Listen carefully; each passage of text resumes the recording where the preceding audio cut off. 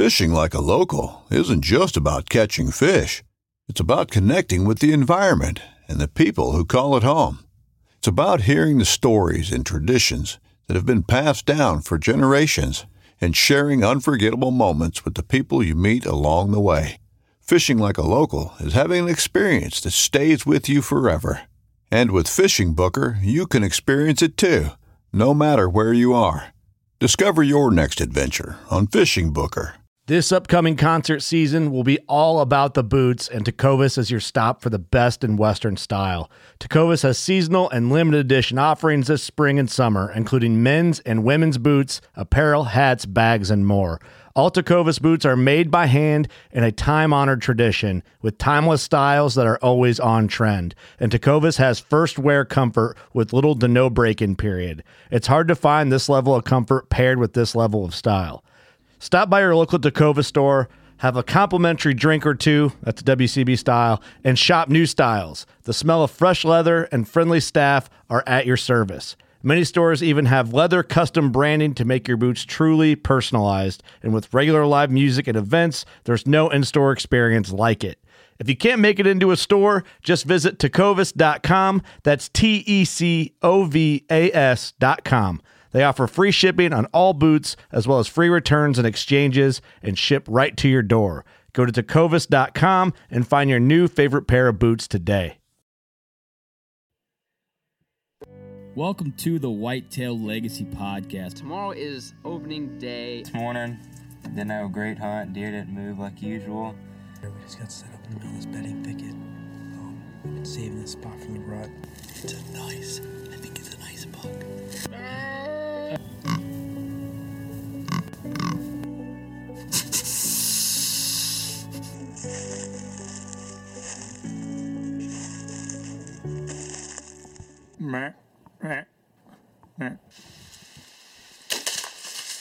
Boom! Hits a 170. That was money. I think he's down right over there within 10 yards. Woo!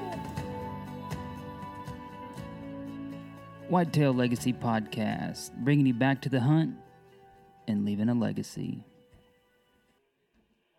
Baller rut. Welcome to the Whitetail Legacy Podcast, coming in your ear holes on this beautiful day, one day closer to deer season. But today we're talking turkeys with Garrett.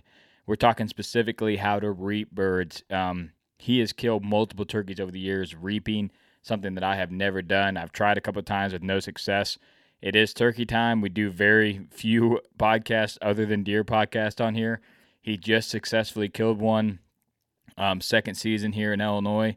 The first day reaping with some incredible footage. So I want to have him on here and talk about that. But first, let's get into the people that make this possible. Starting off with Exodus Outdoor Gear. Guys, the new Rival's out. It's pumping. My Exodus update for the week is I got 2 Rivals out. They're both ripping. Both hooked to solar panels. One's on a monitoring trail for trespassers and to see how much the neighbor used this four-wheeler trail that's actually on the private landowner's property, and they use it a ton. And the deer population is low there because the pressure is high, but that's good info to know. So I will be moving that cam on a scrape here in the middle of the summer sometime and start getting that summer velvet scrape activity. I'm just out there letting it run, monitoring make sure the logger don't go up in there and get any trees. I'm also going to run the second one on an inside pinch, just get it set up out there with the solar panel ripping so I don't have anything to worry about when it comes time to actually get the intel off that cam where they're pinching around the lake going to an ag source. So that is my Exodus update. But in April, they still have the trade-in program going. So if you have a cam sitting around that doesn't work, it's broken or worthless, you can trade it in for a new cam at ExodusOutdoorGear.com. You can use code UPGRADE to save 25% on any Exodus render bundle, rival, or rival bundle. After placing your order, the Exodus team will send you a return label for your trade-in camera. After receiving the camera, they will ship you your full order. So basically, you get on there, use the code UPGRADE. They're going to send you a shipping label. You're going to send them that junk cam, and then they're going to send you your product. And that product, even with the 25% off, you're still going to get that 5-year warranty, that 5-year theft and damage coverage, and best-in-class customer service. I've been using Exodus for the last 5 years, and they've proven to be the most dependable cam that I've ever had. And I've had problems with 2 cams, and I've had new cams within a week within that using that 5-year warranty. So just blown away by all that. All right, well, let's get into the episode with Garrett. All right, well, we got Garrett on the line. What is up, brother? How you doing tonight? Doing great, my friend. I just feel a little spicy. I thought I might get a Bud Light, but I decided not. Get a little crazy. I've been on the Mountain Dew liquor, so I mean that's just as bad, I think. At that point. That new hard stuff. Yeah. There's nothing tough about that at all. But it's still tougher than Bud Light, 100%. Well, for sure. You're talking to a completely converted Silver Bullet boy now. There you go. We're talking turkeys, huh? Yeah, I know. I just on the intro I said that we don't do very many episodes that aren't deer related, but it is turkey time in the woods. And this is something that I have no skill doing. I have never done, and you've done like every year since I've known you multiple times. So I wanted to have you on and talk about reaping turkeys. It's something that I think was getting pretty popular, and then you kind of stopped hearing a lot about it. You know, there like 4 or 5 years ago, it seems like everybody was doing it, and now it doesn't seem to be as popular. But for you, it's like huge success. Yeah, I think a little reason why it's kind of fallen off a bit is there's been whispers that it's going to be deemed like illegal. I think that would be in some states or in some places, and like for safety purposes, it's kind of like doing deer drives on public land. Is it illegal? No, but it's kind of frowned upon. And I enjoy it for a lot of reasons, but the big one for me is, as much as I hunt, dude, I am impatient. Like, and I hate to admit that. And so for me to be able to reap turkeys, I'm still hunting, but I'm actively hunting rather than setting up and coaxing them in. You know what I mean? Yeah, you get to hear where they're at and make a move on them, and visually see them and make a move on them. And I know that's kind of how you do it, but before we get too deep into it, do a brief introduction of who you are. I know that you've been on here multiple times, but maybe someone's tuning in for the turkey episode and don't know. Yeah, well, again, thanks for having me on. Name's Garrett Bolkus, born and raised here in Illinois. I am the owner and operator of Last Breath Media. You can find all of our stuff on YouTube or on social media. It's our little company has changed quite a bit over the last several months, as many folks have, but we're still producing content. We're going to have some pretty cool stuff coming up for turkey season. And you can find me anywhere on Facebook, Instagram, YouTube, you name it. Yeah, I mean, you're out there just absolutely destroying turkeys, and the footage that I got to see today is just insanely good. Really, really cool. So I can't wait to see that. But like I mentioned, you guys have been doing this for years. Like, you've been reaping turkeys forever, it seems like, ever since I first met you. Yep. But let's get into, we're going to break this down into kind of 2 segments. We're going to talk about why you think it works, and then how you're so successful, how you set it up. So let's start breaking down the why that you think it's so successful. All right. Well, I'm a student of the game, and so I think it's important to kind of understand a turkey's life cycle, or maybe mindset better off, in the spring. And so, like, I've educated myself in the past to be able to really understand what a turkey's body language means, to understand what turkey vocalization means, but also just like some interesting stuff to note. Like, our turkey season in the Midwest, it's usually about a 5-week window for all general purposes. And so with that, you have to understand that within those 5 weeks, there is a lot of changes that happen with the turkey rut, if you will, or a lot of people refer to it as the strut. So first off, a hen really only needs to get bred once. So she needs her eggs to be fertilized a single time. So a lot of people don't know this, and they think that a hen will actually get bred every day before she lays. but that's actually not true. And so a hen will lay 9 to 18, maybe even up to 20 eggs in this spring period. And she'll lay an egg about once every 24 to 32 hours. But again, that being said, she only needs to be topped by a tom one time. And she usually will only lay for a tom one time. So these turkeys are hyper competitive because even though there might be, let's say 30 hens in the flock that you hunt, there's 5 weeks that you hunt them, but those hens only need to be, there's only 30 times that those hens can be bred. And so it's really competitive. And what you need to think about too is that it's going to be competitive throughout the entire duration. So the other thing that's kind of interesting is that turkeys, really generally speaking, have a pretty small home range, and they actually there's been studies done that make scientists believe that they actually know who's kind of who. Even though turkeys look very similar, they're social animals, just like whitetails are, for example, and there's a pecking order, but they also kind of know who's in the flock. So going with that background knowledge, okay, a hen only gets bred once, and she's going to go lay her eggs every day, no matter what. She's going to roost regularly, but keep in mind she only gets bred a time in the spring.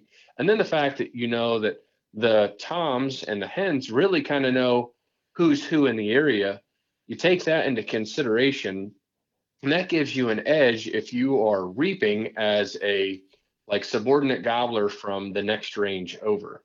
And what does that mean? That means, okay, so for a hen, her job is to keep the species going. So she's going to be interested in any kind of outside blood, if so to speak, right? It's just instinctively in her job to try to get bred by the most dominant gobbler to produce the most, healthy chicks for the spring.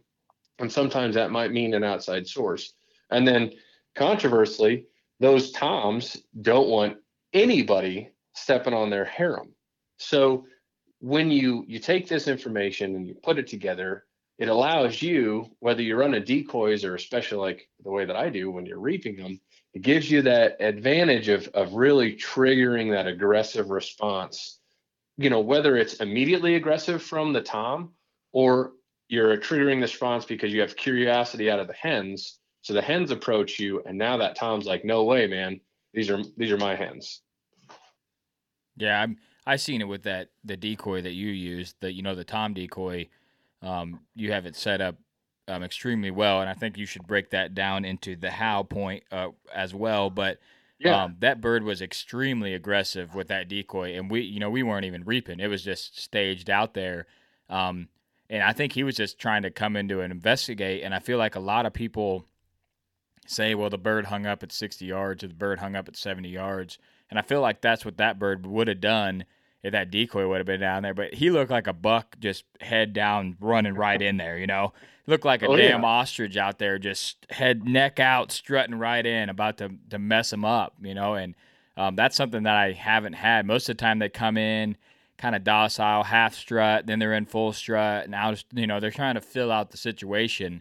But with that decoy, he just ripped right in. And I think there's an added element to your decoy that helps in the success for sure. But I know people fan him as well, just fan him. So it blows me away that a turkey can see so good and realize movement so good, but they're in the moment of, I want to, their aggression's so high that they're just not really aware of what they got going on. They just know that there's a bird out there that they want to go beat up. Well, when I first started reaping turkeys, all I had was a fan, and it worked okay, but boy, it's unforgiving, right? Like you can get away with it, especially if you have the terrain on your side or if there's a lot of vegetation, like taller grass later on in the season and stuff. But when you're wanting to reap a turkey and so an example is this past weekend, it was in a cut bean field. I mean, that bean field was flat as a pancake that I reaped that turkey in.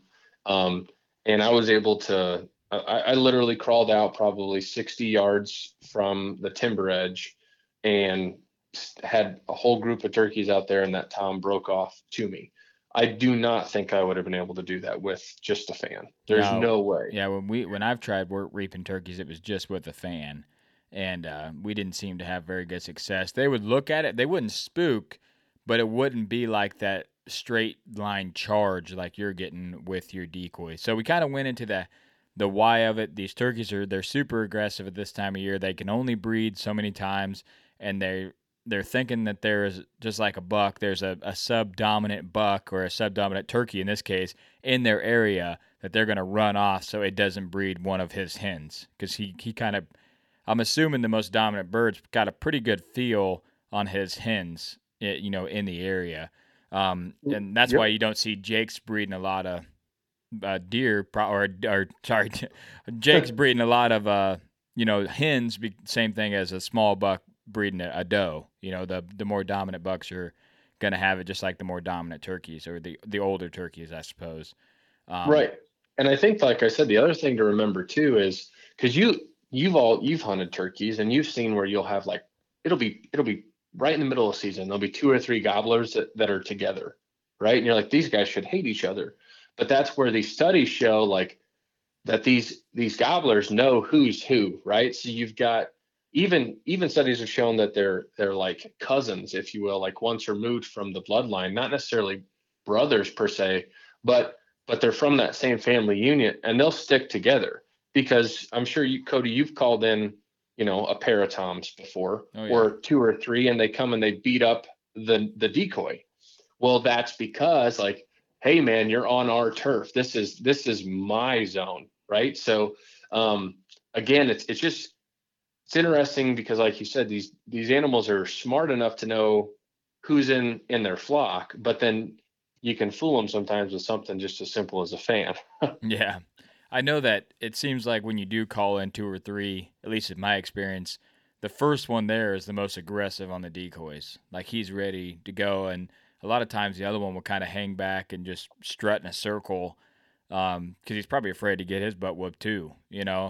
Sometimes they do gang up on him, but most of the times I've seen the first one there is normally maybe not the biggest beard or the biggest spur tom, but like the most aggressive tom to the decoys. But the best is the lone solo tom, like we encountered. That's the absolute best you can get, especially in this situation. But a pack of them, you would have to really be picky on not shooting your decoy.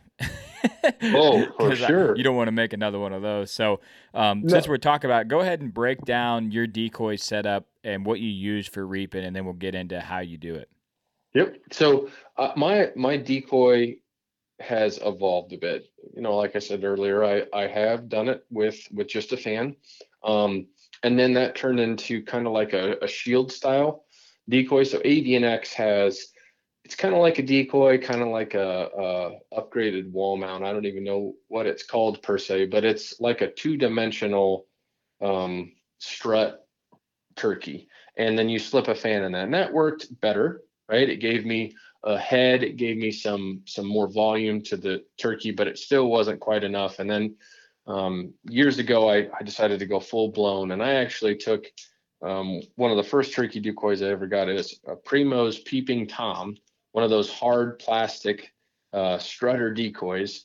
I case skinned a tom that I had shot, so like you would a coyote or a raccoon. Which it's hard to do. Let me tell you right now, first thing, skinning out a turkey is way different than anything else. So I case skinned this turkey out, and I got some tanning solution from Van Dyke's Taxidermy.com, and I tanned the feathers, the skin of this bird. And then I also saved the wings. I took all the meat out of the wings and dried them out with borax and salt and did the fan. And then when the hide was tanned, I stretched it over this decoy, and I did have to make a couple relief cuts here and there, but for the most part, it pulled right over it. And then so test fit it, took it off, rubbed glue all over the decoy, pulled the hide back on, and then I pinned the wings on. And when I did that too, I stuffed foam in between the body cavity and the wings to kind of give it a little more dimension. And then obviously I used a regular tail fan in where the tail fan goes. So once I got that done, I was like, wow, this looks halfway decent. I then made a cage for the decoy to sit on, because a lot of your decoys, right, just run off of a one stake system. Well, that's difficult, because when you're reaping, you want to be able to just set the decoy down. So I have a leg system that I made just out of welding rod and put it together, and then zip tied that to the hard plastic decoy. And lastly, I affixed a grip in the back of it. So that way, when you're carrying it or when you're crawling around with it, you can move it a little bit easier. And that was how Teddy the Terminator was created, the Franken decoy that I've reaped a whole bunch of turkeys with, and so have other people. So the wings they're fanned out like full strut as well. So they're giving you that extra, cover as well, because you've had 2 people behind it and killed turkeys, or even three people, haven't you? Yeah, in a row. Yeah, in a row. And like, he's not oversized, but boy, I'll tell you what, it just having that full-size turkey really has allowed me to get away. And it's to the point where, like, if you're by yourself and you stay low and stay small, man, you can, like I said, the footage will be a test to this. Last Saturday, I mean, I literally just scooted right across this bean field. It's flat, and you know what a bean field looks like when it's picked. It's bare dirt and 2-inch bean stubble. You know what I mean? Yeah. So do you need that? I don't know. Maybe not everybody's as crazy as I am, that I pretty much fully mounted a decoy to do this. But I think it's an opportunity now to kind of talk about one thing that I do to either my like decoys that I set out, or like this one, and that's the coloration of the head.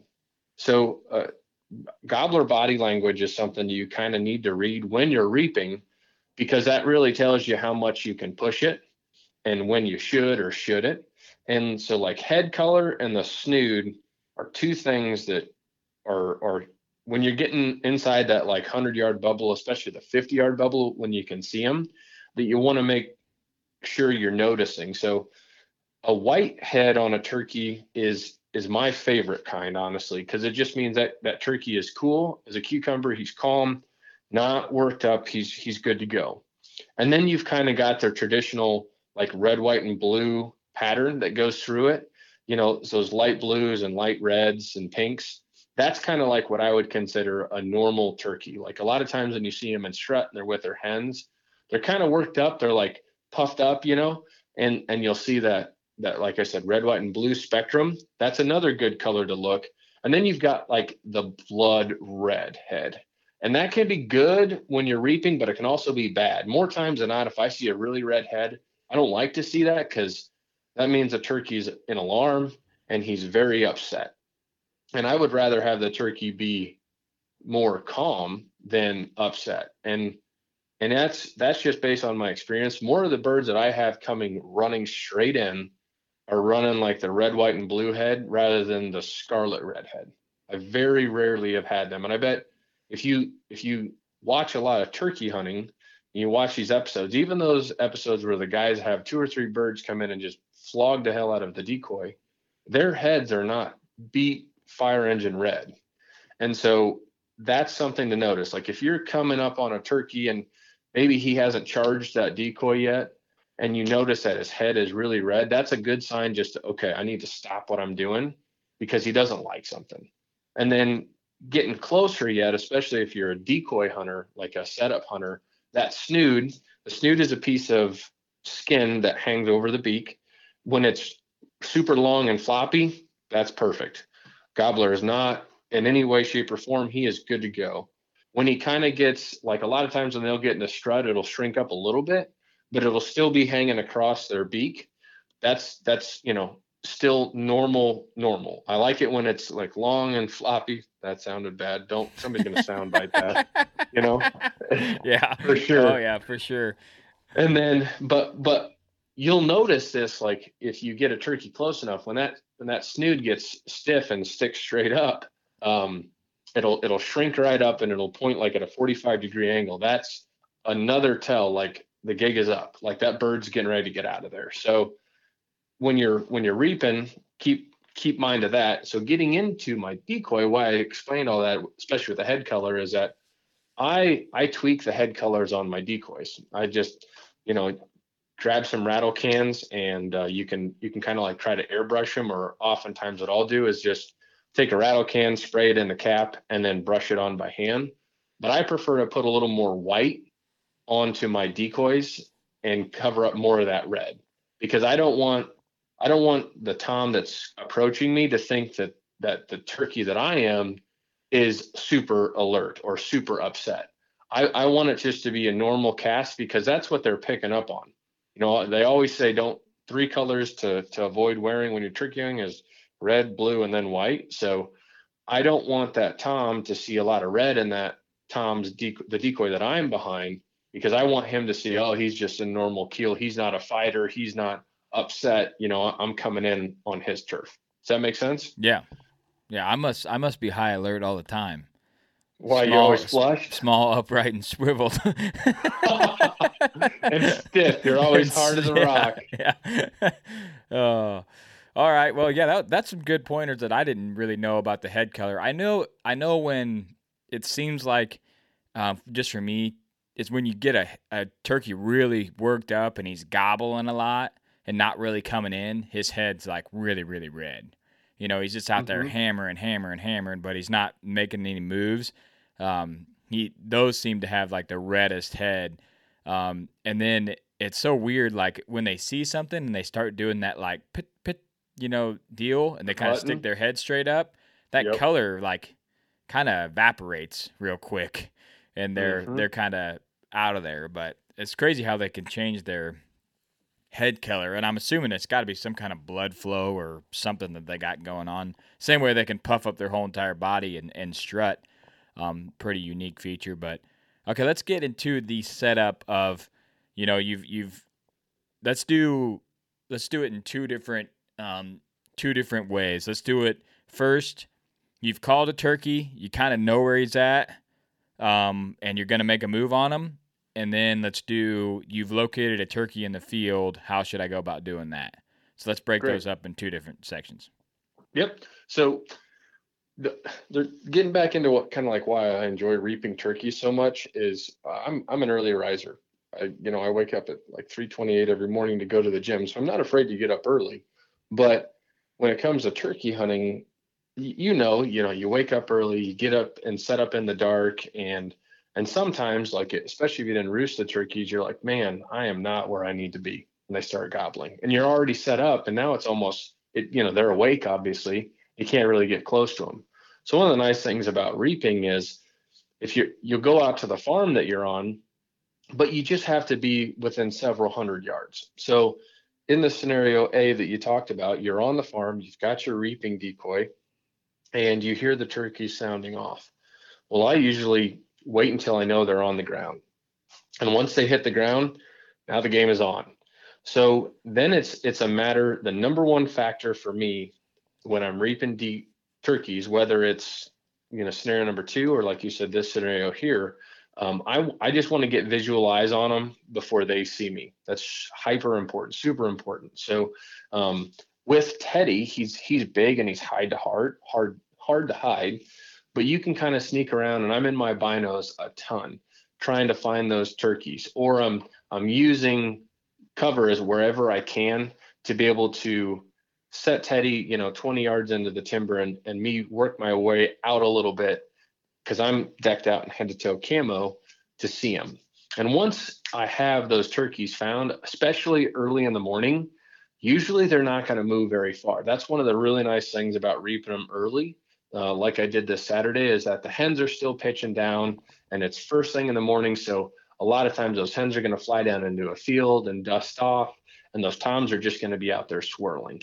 So is there a lot of eyes to mess with? For sure. But there's also kind of like that morning routine, morning ritual. And you also have, I feel like, some of the most fired up birds of the day right when they land.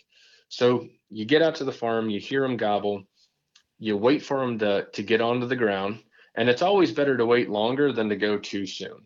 You don't have to necessarily hear them fly out of the tree, but kind of about when those turkeys typically fly down, right? It's twilight. It's not, the sun hasn't come up yet. It's not officially sunrise, but it's definitely not that shadow morning feel.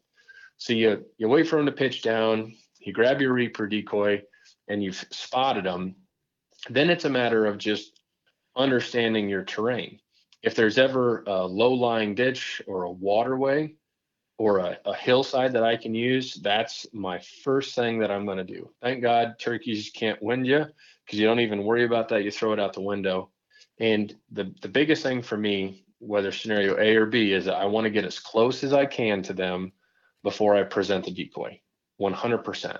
It's not like I'm starting these reaps from 1,000 yards away and I'm just walking behind the decoy. No, I want to get as close as I can to these turkeys before I present the decoy. So once I present the decoy, a couple really important things to note, whether you're using a fan, a shield, or a full-blown, blown Reaper decoy like what I have, is that you always want to be conscious of your body, and you want to make sure that you never look over your decoy. So when I'm looking to take a peek at the birds, I'm usually peeking underneath the fan and between the wing, or if I'm in a spot where I'm really tight, I'll actually take my fingers and open up a couple of the tail feathers and look through there. But you never want to create a weird profile, because a turkey silhouette looks like a turkey silhouette. And if you look over the fan, you got to think your head and your ball cap's going to be another 6 inches above your eyes. So you're going to give that really weird silhouette. You always want to make sure to peek to the sides. And I found that once I break that 150-yard mark, more times than not, I don't have to do anything else. Once I get inside that 150-yard bubble with my decoy, especially if it's within 150 yards and they don't see me until then, boy, it's almost like a fight or flight response. Like they're like, whoa, where did you come from? You're way too close. And they'll do one of two things. They'll either like do the walk hard strut in, where they're like just coming in with authority, not charging, but you can tell they're on a mission. And they'll do like the 3/4 to full strut, kind of just boom, boom, boom, marching in. Or they'll do that for about 40 steps, and then they just get madder with every step, and all of a sudden they'll go out of strut, and it's like velociraptors. They'll run directly to you. And either or, you're in the game, man. It's up to you when you shoot them. At that point, to me, once a turkey's within 30 yards of my decoy and me, especially if he's charging in like velociraptor run, you should be going home with him. Because at that point, man, you've got a shotgun that's probably lethal out to 40 yards. It's just a matter of when you want to take him. You know what I mean? Yeah, how close you want to let him get. You like to get him where you can ding there, grab him with your hands. Yeah. If it was legal to hunt him with a samurai sword, I might. Yeah, you probably could have got that one last weekend. Should have did a blow dart. You were close enough. That'd have been legit. No, that's Tim Wells' jam. Yeah. So that's scenario one. Again, go out to your property, you listen to them.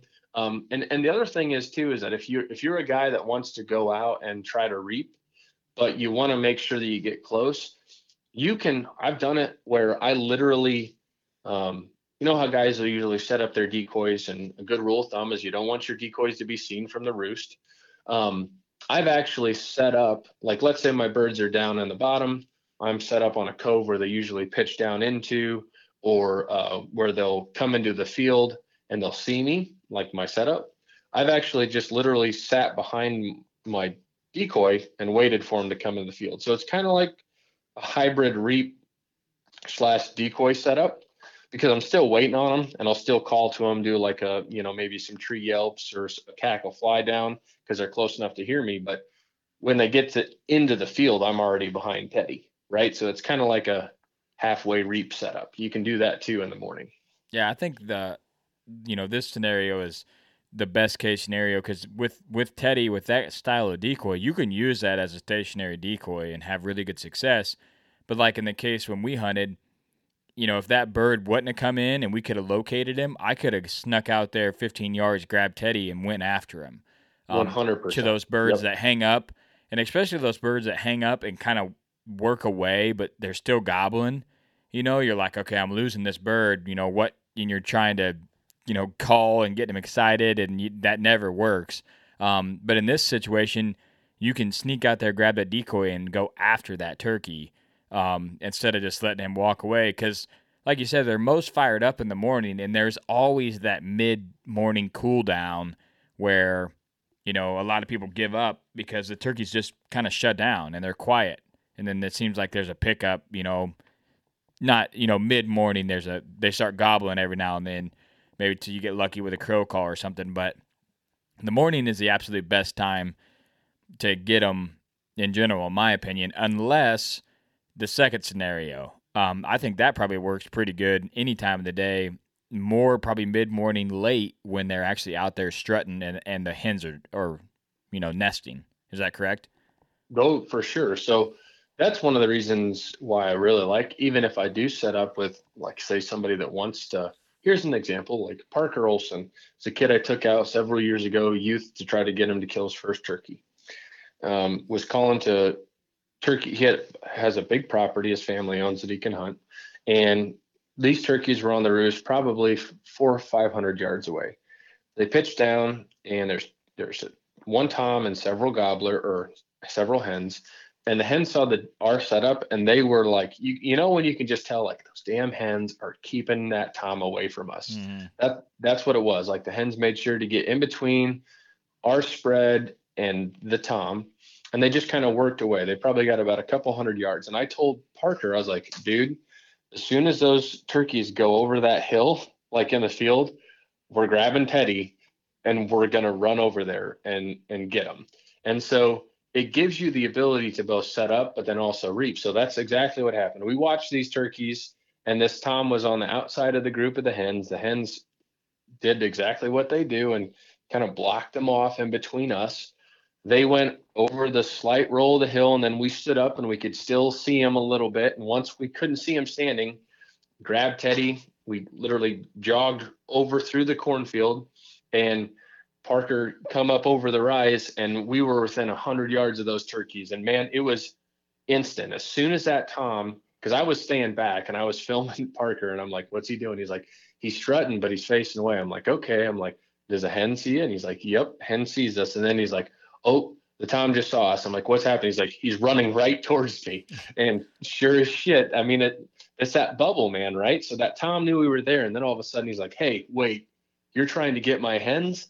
Prompted that response, a territorial response. That tom charged into Parker, and he might be embarrassed if he listens to this podcast, but he shot him, and actually he was standing with his feet way too close because he was hiding behind the decoy, and he sat on his ass after he took a shot, but he dumped that turkey. So yeah, it knocked him over. That's easy to do, man, with those big shells. You get fired up off center, but what a great way to not only, like, turkey hunting's exciting enough, but for a guy that wants to get his first bird, for that to be the way where you kind of went up there and stalked him, like, man, he's hooked forever on just reaping. That's like you keep telling me you got to reap one. I'm like, after watching your video, I'm like, I probably would like turkey hunting a lot more if this is the way I hunted them instead of the setup, wait for him to come in kind of thing. It's, like I said, it's really cool, but reaping, I think, is something that I want to try for sure. So let's get into the second scenario. You've seen the turkey out there. Maybe you've glassed him up. You've been bouncing farms. He's out there. What's your go-to then? How are you going to approach that bird? Yep. So reaping really is a great tool for just this. Like, you hunted them off the roost. It didn't happen. They pitched down onto the neighbors. Whatever happened. Coyote ruined the hunt. You don't know. It's always nice to have a couple extra properties. Never always is, right? But that's when I let really the glass and my truck cover some ground for me. So I call them like a cheapie, where I'm driving around, I'm glassing for those strutters that you see out in the fields. And once I've found one that's on a property I can hunt, I usually don't call to that turkey. So I've found him. He's on a property I can hunt. Next goal is, again, whether you know the farm or you're using OnX, or maybe you take a couple little laps around the field with your truck, like from the road, and you figure out a way, okay, I can park my truck here, get out, and walk this waterway or maybe behind a levee or use this timber to get around, to get, again, as close as you can to that turkey or those group of turkeys as possible. And once I get to where I can't see the turkey yet, because there comes a point in time where like you're within, let's say, 250 yards of that turkey, and you're, even with camo, the whole shebang, you know better than to like try to just peek. That's when I'll really utilize like my crow call, and I'll try to get one to fire off. And usually you can only get away with it 1 or 2 times to get them to shot gobble with a crow call. But all I want to know is like, okay, he's still there, in that field or in that pasture or on that dandelion flat, like he's still there. And then from there, once I got that audible response, I'll literally take my decoy and I walk straight towards him until the terrain prevents me from walking, right? So I'll be carrying the decoy up high. I'm looking through the wings still, and okay, I'll catch some tail feathers, or I'll see them, and then I'll drop down to my knees. So what does that do? Okay, well, the turkey then saw him, and because they've probably seen the decoy, right? Because if I'm looking through the wing and tail fan, that tail fan's sticking up a foot above me. And so I'll drop down, and now I'll start like maybe crouch walking, or I'll start crawling a little bit until I can maintain a visual on that turkey. Now, that being said, it has happened before where like I've been walking with Teddy and I see the turkeys, and then I crouch down, and then I come back up and they're 50 yards away and charging, right? Like sometimes they just, it's instantly that fast. So be ready for that. When I start my reap, if you will, I always have my gun off my shoulder, and I'll be carrying my shotgun usually with my, like, I'm right-handed, so I'll carry it with my right hand, because sometimes, man, I mean, like I said, it's happened before where I'm like, oh, I'm like 300 yards away from these turkeys. I peeked up over a hill to see them, and they saw me, and then I, crouch back down to walk another 30 yards and look up, and they're seconds from being on top of me. You know what I mean? But if that doesn't happen, you keep working till you run out of terrain. And then once that's the case, then I'll get down onto my knees, and literally I'll move the decoy 1 foot at a time. So I'll stay crouched down as tiny as I can, take my left hand, move the decoy forward a foot, and then scoot forward a foot. Look at the turkeys, move a foot, scooch forward a foot. And oftentimes, like I said, once you get within that 100-yard mark, that tom or those group of toms will make a decision. And at that point, you stay put, you stay still. Once they've committed to your direction, whether it's that charge or the march, I just stay ready. I keep the gun down. A couple things to think about when you're reaping is that you have cover for most of your body, but not directly on the ground. So I'll just keep the gun by my side. And if you have the luxury to be able to like pull it up into your shoulder, maybe you can do that, but be careful with your movement.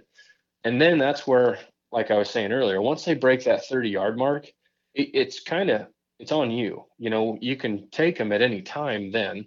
And the biggest thing that I can tell you is that if you get up to here, right, you found the turkeys, you got into position, you got within that 150-yard bubble, presented the decoy, and now they're coming. When you go to swing your gun, do it fluidly. Like a lot of people that I've taken to reap, they get super excited and they like go super fast. And so they'll take the shotgun and they'll like make a big, fast sweeping motion over Teddy. And that almost always scares those turkeys.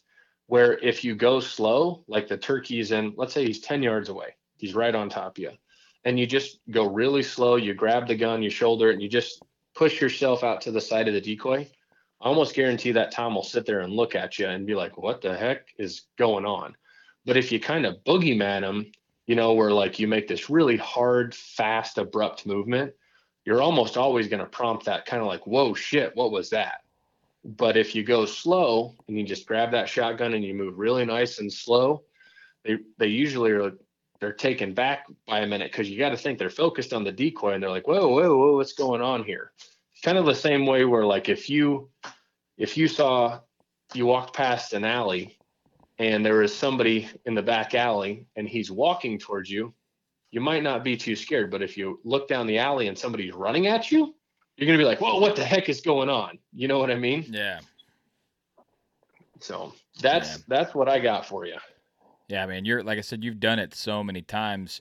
For now, I selfishly had this podcast, so I know what to do. Because in my mind, you wouldn't want to come up fast, but I could see going slow would be the best. But in your mind, you're like, man, can this turkey see me? Like, what? It's just so weird. Like, you're not a small man by any means, and you're hidden behind that decoy. You can get away with way more than you think you can, and that's why I think going slow, because I could see why someone's like, oh crap, he's close, I gotta do it now, because they don't think they can get away with hiding behind that thing. But I mean, you've had turkeys steps from you and them not spooked. They're just kind of like bobbing their head and stuff, and they really don't do anything until you bring the gun up. Correct. So, man, I really appreciate you coming on and going over this. I think this is a topic that people hear about, but no one really explains it very well. You see videos of it, but no one's breaking down kind of step by step what they need to do. And you've had multiple years and multiple kills of turkeys doing this method, Yeah. Well, one of the best things so Logan has reaped her first turkey with me. Allie reaped her first turkey with me, and so have my buddies from Colorado. And one of the best things that I do to kind of show them, hey, to let them understand what they can get away with is have them stand like 20 yards away from me, and I'll get behind Teddy and be like, hey, you can't see my hands now. Nope. And then like once I put my hands down, but like where his feet are, then you can see him. Or like if I put him under his wing. And it really kind of helps the hunter. Like if you're going to make a reaping decoy and you've got a buddy, take turns jumping behind it. You only have to do it once. And then it allows you to be like, oh, okay. So as long as I'm behind the fan and the body of the decoy, which is pretty big, you can do all kinds of stuff, right? You can pull the gun up, you can call, you can turn your phone on, you can do all kinds of stuff.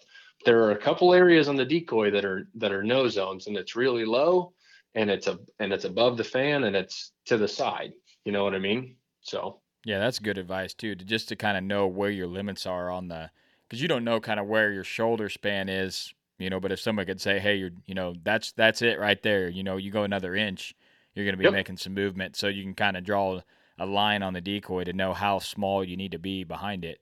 But I'm excited, man. I'm gonna see if we can try it out. I just don't have a decoy. I know a guy who's got a good one though. Yeah. Oh, it's gonna happen, brother. Don't you worry. Maybe if it don't happen this year, it'll happen one year. It happened one year. You gave me the option this year, but I was like, it just happens to. I was like, Bird's right here, man. We can, because you were like, man, if you grabbed him and went up that hill, it'd be game over.